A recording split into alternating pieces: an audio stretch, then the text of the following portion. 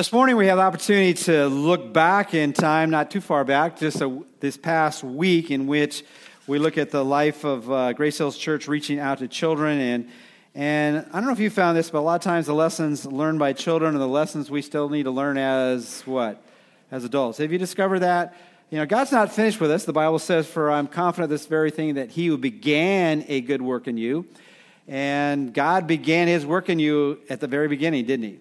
In fact, the Bible says that he created us in his own image, and that even before we were birthed by our mothers, that God had us in his heart and his mind. And so the lessons that we were teaching all week to the children are some lessons that I thought we should, as adults, kind of review and be reminded of. And in fact, this past week, actually, it was interesting. We had, in a lot of different ways, many things to praise God about.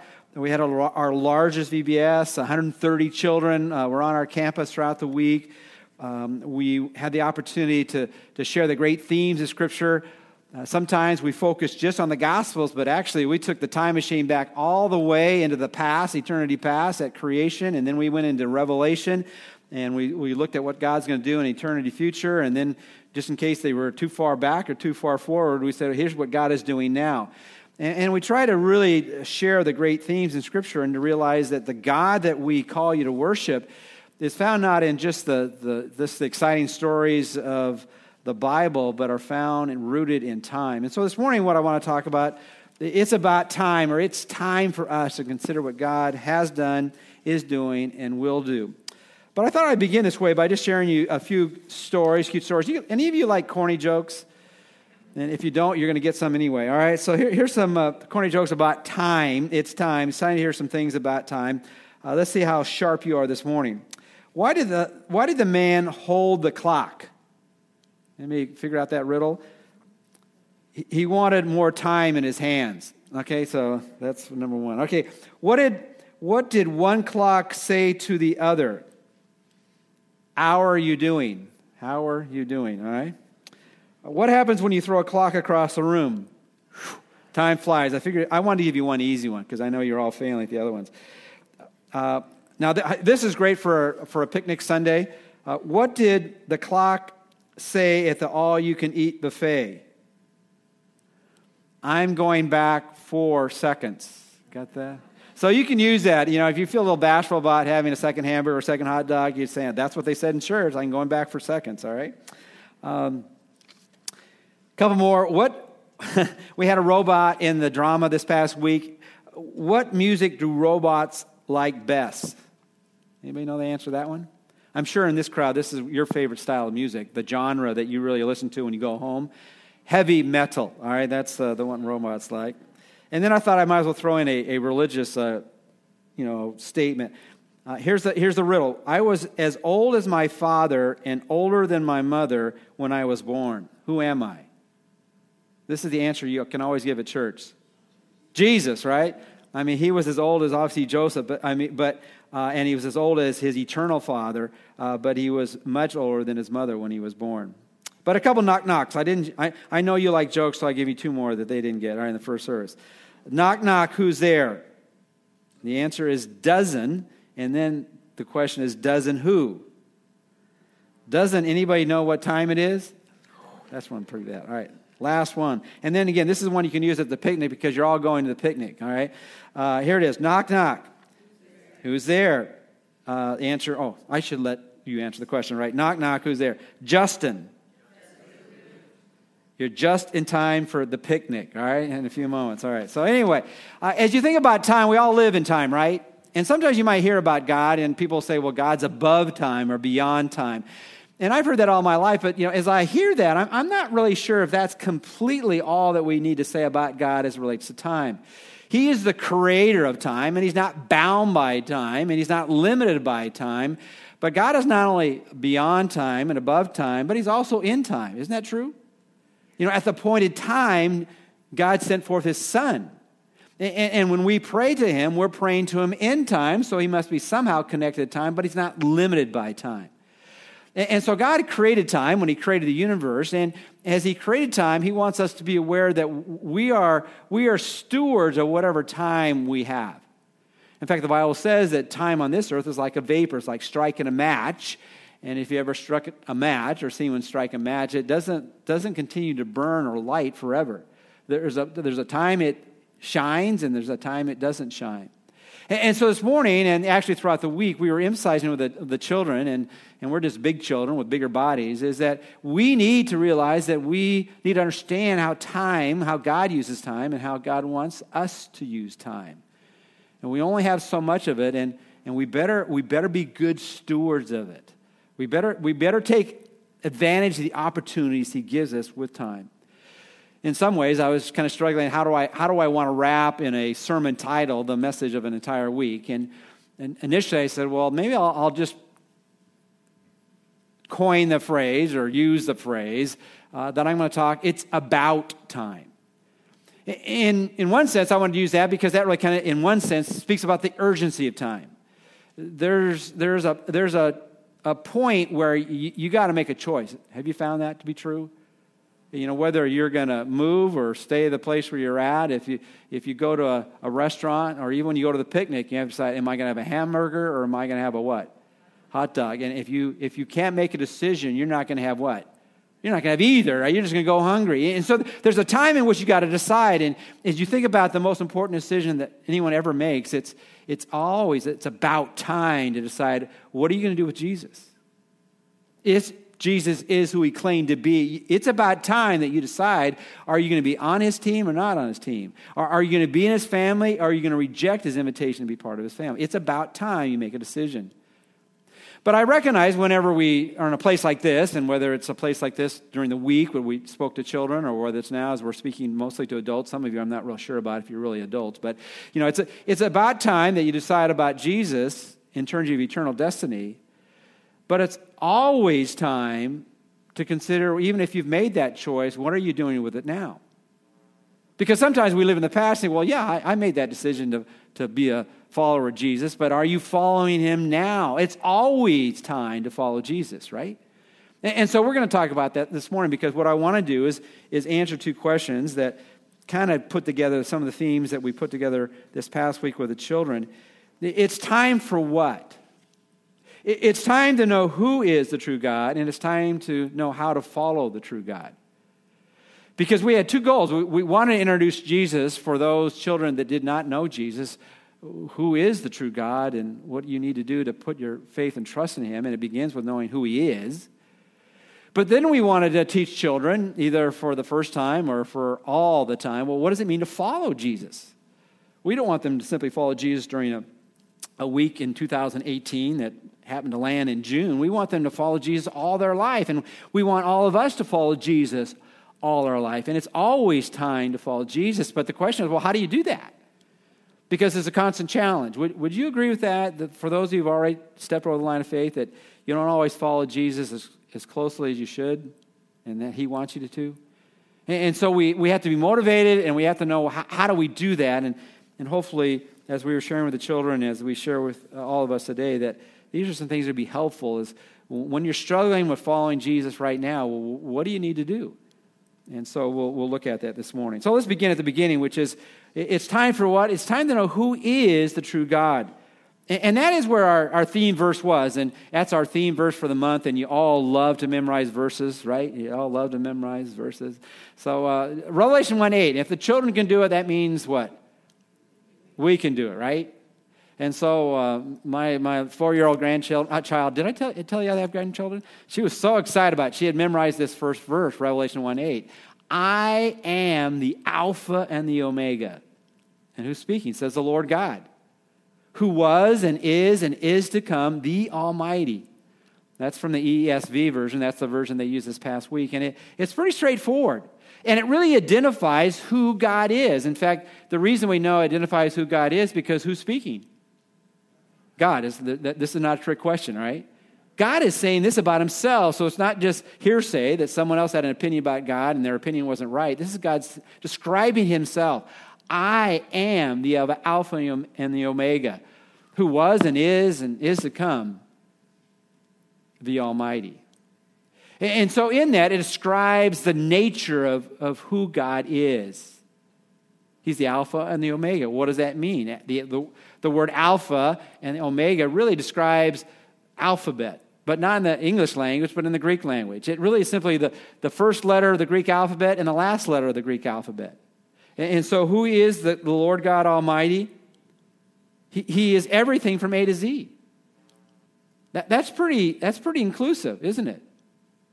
Because when you think of anything that we have in this earth that is described by words, which everything in this world is described, in this universe is described by words, it's all encompassed in who Jesus is. He is the A to Z. Every single word is formulated by the alphabet. Isn't that true? And so anything and everything that you can imagine, God is resonant in terms of who that is.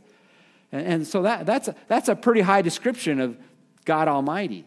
He is from A to Z. There's nothing left out in who God is. But then he goes on and he says this, oh, by the way, and again, this is God speaking, says the Lord God.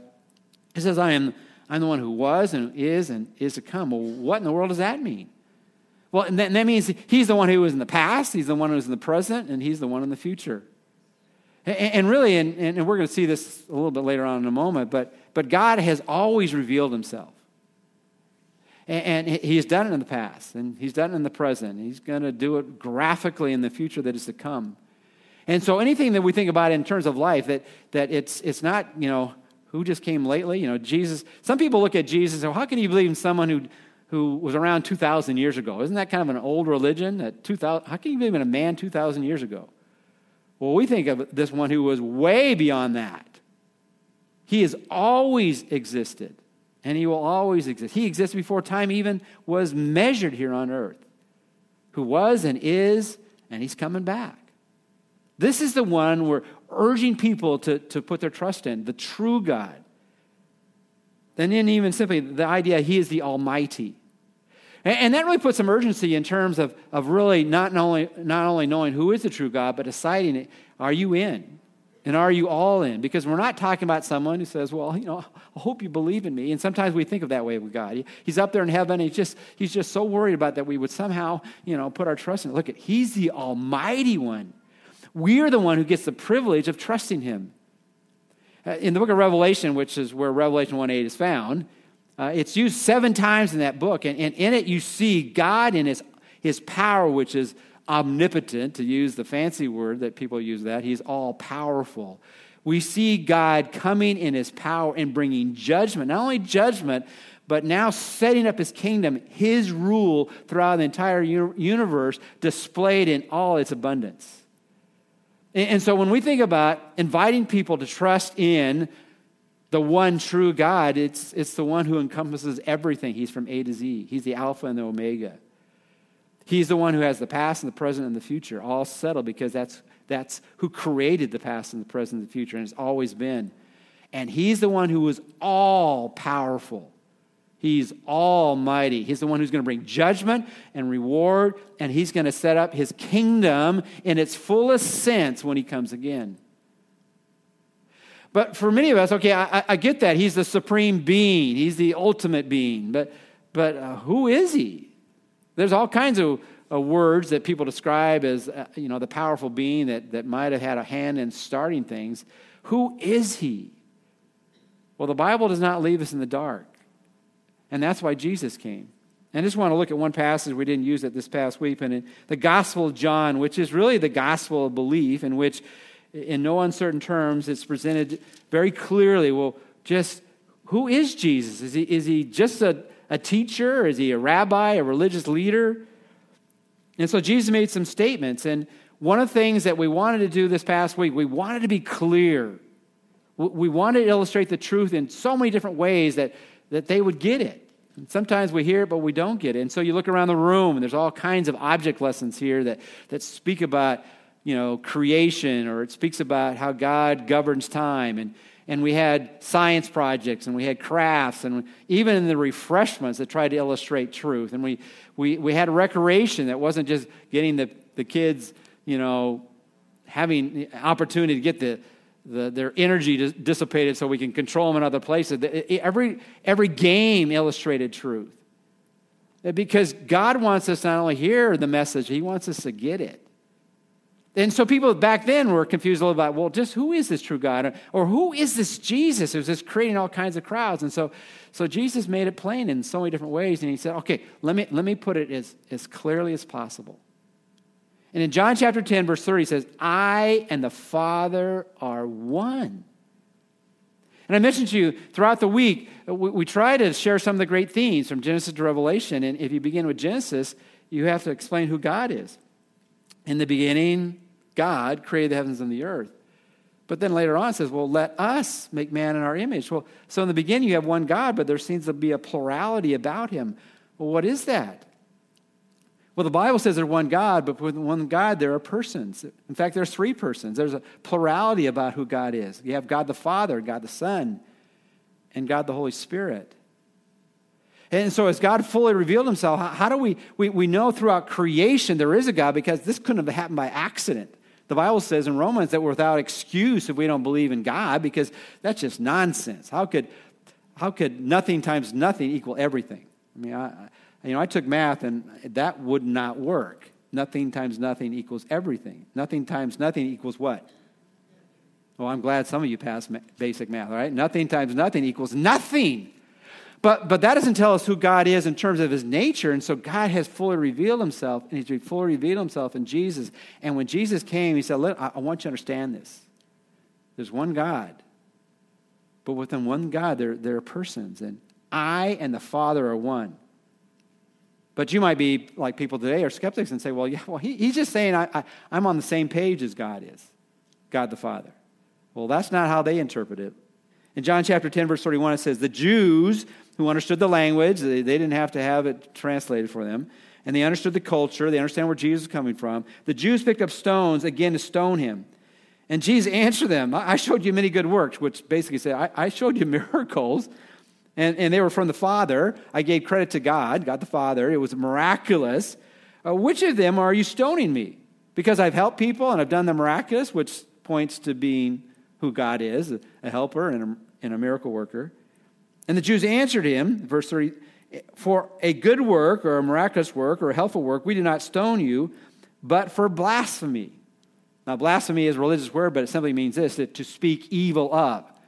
But they weren't simply saying speaking evil of a human being, but they were saying you're speaking evil, as we'll see in a moment, of God himself. But for blasphemy, because you being a man make yourself out to be who? God. So as we think about who is the one that we are to put our trust in, who is the true God, he is the Alpha and Omega. He is the one from A to Z. He is the Almighty One. He is the one who started the past, present, and the future and holds it in his hands. But let's be honest. He has revealed himself fully. He is Jesus. And either that is true or that is false. And if it's false, we might as well throw away this book, because that's the message of the Old Testament and the New Testament. That who is God? God has revealed himself completely and fully in Jesus. So, here's the big question. Here's the big issue. It's about time, or it's time. It's time to decide, who do you believe about Jesus? What do you believe about Jesus? Do you believe that Jesus is the true God, the Almighty One, the past, present, and future, the Alpha and Omega? Because that's how the Bible presents who he is. And so we wanted the people to know, the little people, who Jesus is and who it is we were calling them to trust.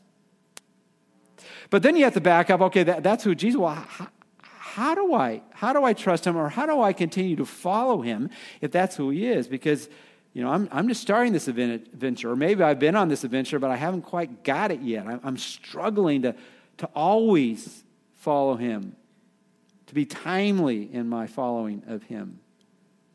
Well, let's look at it, and we try to present it in a variety of different ways, but we use key verses to emphasize that. In Colossians chapter 1, verse 16 and 17, it says, all things were created through him and for him, and he is before all things, and in him all things hold together. And so what I want to do, and I want to build a case, and in case this case doesn't get presented very clearly, let me put it this way. Well, as we think about who God is and the attributes and characteristics about him, it really gives us a picture, okay, if he's that, and that's who he is, then how is it we follow him? And he says that all things were created through him and for him. Or to put it very simply, we follow him by reminding ourselves he's the creator, or as the creator and maker of all things. If you begin at the beginning, which is always the best place to begin whenever you begin something, in the book of Genesis, the word Genesis means beginnings. In the beginning, the very first verse in the Bible, in the beginning God created the heavens and the earth.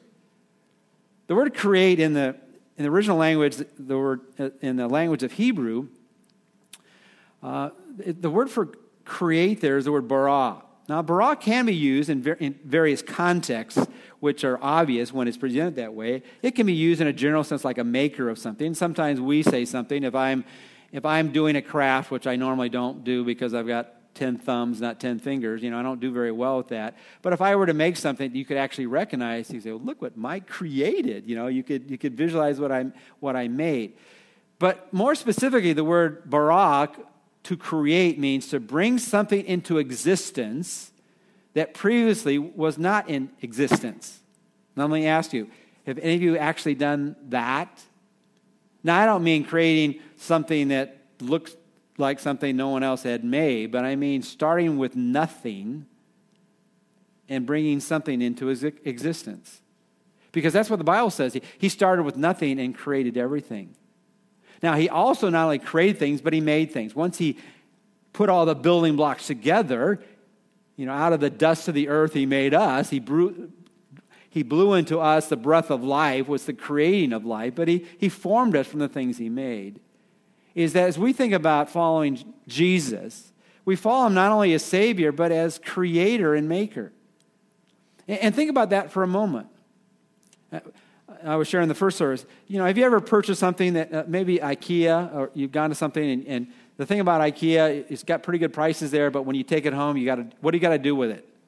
You got to put it together. Don't tell Alice I said this, or anybody, any of my male friends, but Alice is so much better putting those things together than I am. I mean, she just naturally does it. When I have to do it, I have to read every piece of instruction very, very carefully. Because it just doesn't come natural to me to take all those parts and put them together. I have to somehow read this very carefully, or I have way too many parts at the end of my production, right? Now, why would I follow that plan to put something from IKEA together? Because it's so helpful to consult the creator or maker of something, right? And so when we follow Jesus, what we're doing, we're simply saying, I need your instruction manual. And when you follow Jesus, take his writings, take his book, and say, what is it you've done for me that I can follow after, believe I'm empowered and encouraged by, and what are some specific things you want me to do in light of what you've done for me? That's how we follow Jesus. Take what he has said and believe it, and then take what he has said and then do it. I think that's an idea of trust and what? Obey. Trust that he's the creator, he's the maker, he knows more than you do, and then follow what he has said. And then it goes on, interesting enough, and it says not only is he the creator, all things are made through him and for him, and then it says that he is before all things. Now, what in the world does that mean, and how does that apply to following him? Because sometimes we make the Christian life a little bit more mystical than it needs to be. I mean, God is the one that we cannot see, but he can live within us, and we can experience him as much as we experience anything else in this entire universe. But what does it mean to follow someone you can't see? Well, partly is to realize that he should be followed. I don't know about you, but I have a stubborn gene somewhere. Anybody have a stubborn gene that sometimes you kind of want to do your own thing, what somebody else wants you to do? Is that we need to recognize if we're going to follow Jesus, and how we follow him is to realize he's worthy to be followed. He is before all things. He has not only the right to, but he has the wisdom to lead us. And so we follow what Jesus does because he is before all things. And I think we can see that in all kinds of experiences. If you really are struggling in something and someone knows more than you do, and they have the agenda all planned out, not only because they're the creator and maker, but they have the position they are the leader, then follow them. So we always need to remind ourselves that how do we follow the one true God? He's the maker. He knows what's going on, but he has the right to tell us what to do. And then not only is he the maker of all things, and he is the one before all things, we were also communicating with the children this week, and in him all things hold together. Have you ever had parts of your life kind of fall apart? Some things, maybe it's a relationship, maybe it's a goal or a plan, and it just not seem to be coming together. Ever had that? You're working on a project, or you're working on something that you want to see work within the family or within relationships, or just whatever agenda you have in your life, and it just doesn't seem to come together. The Bible tells us that the universe is that way. Have you noticed that we don't live in a perfect world right now? I mean, when you read the paper, do you hear more about good news or bad news? Bad news. I mean, you don't have to wonder. I wonder if anything bad happened around the globe today. Things are always breaking down. And you know what? They'd break down even more if God didn't somehow hold some things together. In fact, anything that's still together is because God kept it together. You see those molecules over there? It took me a while to figure out those were molecules, but those are molecules. And within molecules, I discovered, and for those of you who are scientists, you can correct me afterwards, but what I read is that within molecules, that a lot of what molecules have in terms of how it's put together is it's put together with a lot of space in between. And they're trying to figure out, well, how does all that space and all those electrons and neutrons and protons, how do they all work together? And I did some reading on that. There's some interesting types of explanations of it. But there is no settling explanation of why things don't blow apart in our universe. Well, the Bible says that in him all things hold together. So as we think about pursuing life to its fullest, we follow Jesus because he made all things. He knows more about us than we know about ourselves. He should be before all things. He has the right to tell us what to do, and he's the one who can put things back together. You know, Humpty Dumpty, that children's story, Humpty Dumpty sat on a wall, and somehow he fell off, and what happened? Man, everything was a mess. And in this world, nothing can put Humpty Dumpty back together, but God can put back together any life that chooses to follow him, believing he can put all things together. Well, that was the first week, and that really was a principle all based on creation. Because God is a creator, we can follow him because he's the maker of all things. There's another verse, and I want to run through that fairly quickly. So on the back page, Hebrews 13:8. Hebrews 13:8 says, Jesus Christ is the same yesterday, today, and forever. Now, some of you just need a little help in terms of being encouraged to memorize verses. So let's just say that together. Jesus Christ is the same yesterday, today, and forever. One more time. Jesus Christ is the same yesterday, today, and forever. Now, whether you believe it or not, you just memorize a verse, right? And if you want to know where the address is, Hebrews 13:8. Jesus Christ is the same yesterday, today, and forever. And you might ask yourself the question, well, what does that tell us about how to follow God, the one true God? Well, let's think about that for a moment. Is that when you think about following someone, if you're going to follow someone, it really helps if you can trust them. Have you ever followed someone and you found out later you were following the wrong person? The person you were trusting in really wasn't trustworthy.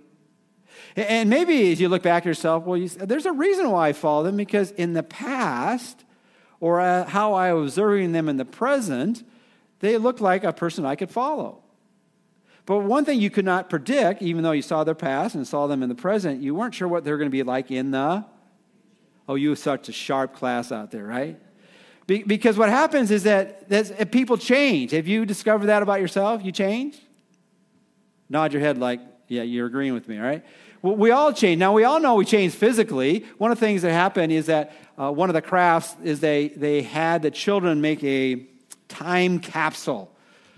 And what they did is they put all kinds of stickers on it, and you think this looks pretty nice, that I did it. Actually, someone did it for me, and they gave it to me. But in it, they put a time capsule, and then there was a sheet with all kinds of questions. And they were to describe themselves now. And then they were to bury it someplace. And 10 years from now, they were to put it in the ground on the 28th of June, and then 2028. 10 years past 2018, they were to open it and see if the questions that they answered here about what was your favorite food to eat, what's your favorite activity, who's your best friend, whatever it might be. What do you like to wear? What do you like to do? And find out it's the same thing 10 years from now.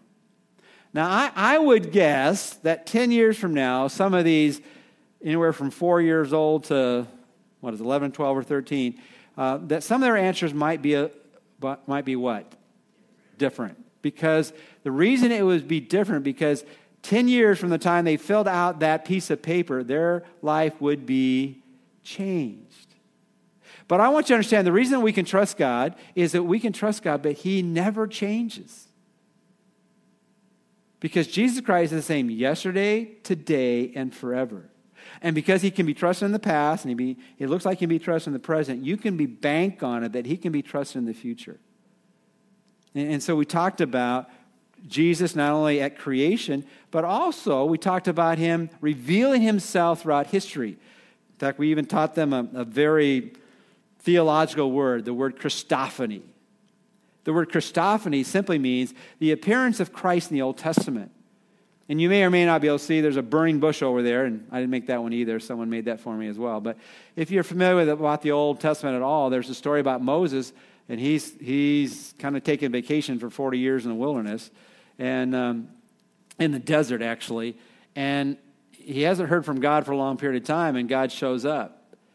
And not everyone in the Old Testament got the miraculous experiences that we read about, but Moses did. And God spoke to him out of a little bush or tree that was on fire, and yet the fire did not consume the tree. And this was amazing. And then all of a sudden, the tree started speaking. And, it was amazing to Moses. And what was that? That was God revealing Himself in time, in the past, preparing for what happened in the future, and that we look back in as past when Jesus came at the cross. So when we think about Jesus, we don't just think about Jesus at Christmas. We think about Jesus throughout time, because He revealed Himself in the Old Testament, looking forward to the time when He'd fully reveal Himself when He came and revealed Himself at Christmas, and then as He lived here on earth, and then as He promises to come in the future. So how do we trust God? We trust God because He's the creator, the maker, and He knows more about life than anyone else in life, because He created everything in life. And He can be trusted because He should have first place, and because He's the one who can be trusted with our lives. And also because He's trustworthy because He never changes. As I was just thinking about it in the first service, is that, do you know some people that they're always on an emotional roller coaster? You don't know what side of the bed they're going to get off on. Are they going to be in a good mood, or what's the other side? Bad mood. Today are they going to tell you the truth, or is this one of the days they're going to always tell you that which is a lie? Now, there's all kinds of reasons why we, in our limited state, can't always be trusted, but God can always be trusted because He never changes. He's the same yesterday, today, and forever. Now, quickly, 2 or 3 other verses. The most familiar verse in the Bible, probably for everyone, is John 3:16. For God so loved the world that He gave His only Son, that whoever believes in Him should not perish but have eternal life. And there are different translations, and this is the ESV, but that verse is the verse that really summarizes the message of the Old Testament and the New Testament. That as we think about God's plan is initiated because He cares about us. And that's expressed in for God so loved the world. And some who have come from various religious backgrounds, some from really no religious background or from other faiths, one of the things that they're just overly impressed by is that they learn about a God who loves them and cares for them. God is not out there delighting in judging people. That might happen, but He wants to rescue people. And He's made it simple. Sometimes we think that the message of the Bible is too complicated for us to understand. It's pretty clear. God so loved the world, God so loved you that He gave His Son. He gave His Son so that if you would just trust Him, believe in Him, you don't have to perish, but have eternal life. And so if you were to put that in a phrase, you could put it this way. How do we trust God? How do we follow God? We follow God as the life giver. And when we're overwhelmed by the gratitude and gratefulness of God's goodness to us, why wouldn't we want to trust Him? He's the one who promises to give us quantity of life and quality of life. Quantity of life that we can spend forever with him. And that's what eternal life is. But throughout Scripture, the Bible describes not only quantity of life, but quality of life. He's the one who says, I want to give you life, but life more abundantly, that it might be full and meaningful. I want you to experience the pleasures that are forevermore because I can give you the joy that lasts forever. And so whenever we forget that he's truly the life giver, not the life taker, then we'll follow him because we're just drawn to follow what he has said.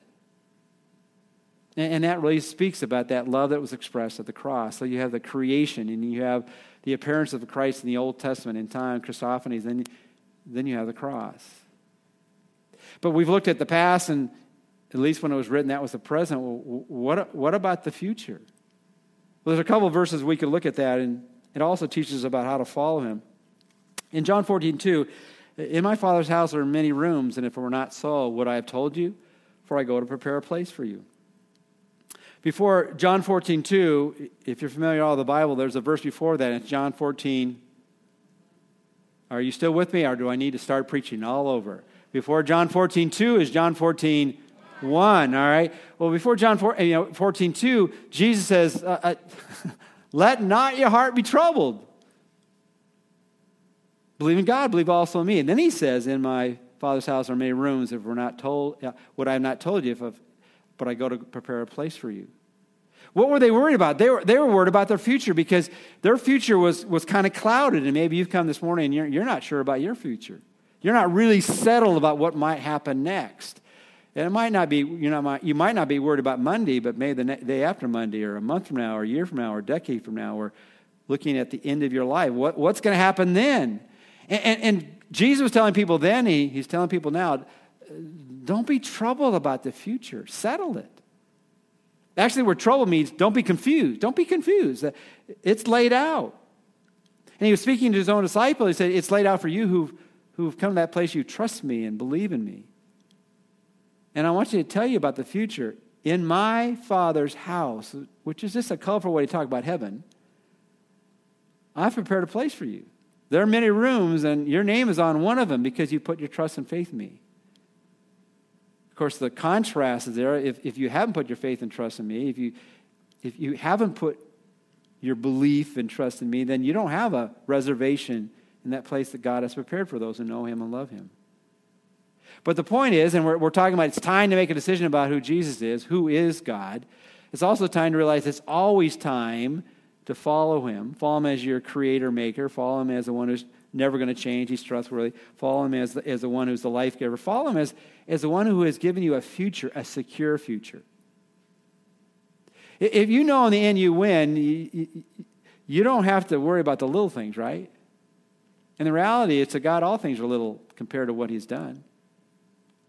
And so the good news is we were to share this very powerful story to little people, just like it's powerful for bigger people, is that God loves you so much, he's got a place for you if you know him and love him. You can have a secure future. And then finally, the last verse of the week is found in Philippians chapter 2, verses 10 and 11. At the name of Jesus, every knee should bow in heaven and on earth and under the earth, and every tongue confess that Jesus Christ is Lord, to the glory of God the Father. Now, there's a lot to unpack in that verse, but I'm going to put it as simple as possible. You know, how do we follow the one who is God? And all that we've said is, again, motivation for and instruction for. He's the creator. He knows what's going on, so follow his game plan written in Scripture. You know, he is trustworthy because you would never trust someone you couldn't trust. He is the one you should be overfilled with gratitude because he gives you life, quantity of life and quality of life. He's settled your future. You don't have to be wondering what's going to happen next. But above all else, if you're going to leave one thing, and remember one thing, he's the one in charge. He's the Lord. Now, we don't use that language very often, in America. We have presidents, we have people that are policemen, we have teachers and coaches and parents and things like that. And those are people who are in positions of responsibility and authority of others. They're raising them up, they're governing them, they're policing them, whatever it might be. But there has to be someone who's ultimately in charge, and the one who's ultimately in charge is God. He is the Lord. And eventually everyone's going to have to bow their knee, either forcibly by God's hand or willingly because they've already made that decision. Is that we follow. How do we follow Jesus? In time is every moment of every day we decide, is he going to be in charge of my life or am I going to be in charge of my life? And we battle that and all kinds of things, and we go down the wrong path. But to get back on the right path, we remember, okay, you're the Lord. You're the one in charge. And I can trust you because you love and care for me, but you're in charge. You know, whether you're a parent, you're a coach, you're a teacher, or whatever it might be, often you have to establish that with those who are following you. Look, I'm directing here. You know, that'd be the case just in human relationships. How much more so is it in spiritual relationships? But it keeps it pretty simple. How do we live for God? We just remember he's in charge, we're not. He's God, we're not. He's the leader and we're the follower. And when we do that, then we know what time is all about. It's time to trust in the true God, and it's time to follow the true God. So what's the question left for us? The question for us is, how are we following? Have we made that step to follow him for the very first time and say, I'm going to give my life to him. I'm surrendering my life to him. I'm giving him my life and receiving his life. That's how it begins. And then how it continues is exactly what we've talked about today. We remember who he is, what he's doing, and continuing to do. He's leading us, and how to live by faith is simply take what God says in his word and then doing it. Following him, obeying him, trusting him with our life. And all I can do is, just like we urge the children to do that, I want to illustrate, I want to urge all of us as bigger children to do the same. To know him and to follow him. And to remind him he's given us a game plan. Let's get in the game and play it through his power and his strength and his spirit the best way we can. Let's pray together. Father, we thank you that you are the God who reveals himself in the past and in the present and in the future. And you have just simply called us to choose to follow you. And then after we choose to follow you, then to faithfully continue to follow you. And if there's anyone here this morning that hasn't made that step, might they understand it's simple. It's not easy, but it's simple. It's admitting our need to trust Jesus and admitting that we have sin that separates us from him. But then not only admitting that we need to trust Jesus and have him deal with the sin, the things that we do wrong in our life by forgiving us our sin, we need to believe that when he died on the cross, he died for our sins and paid the penalty for our sins. So we admit our need, we believe in him, and then we commit. And each one of us can commit, even where we sit this morning. Commit to say, Jesus, come into my life. Forgive me of my sins.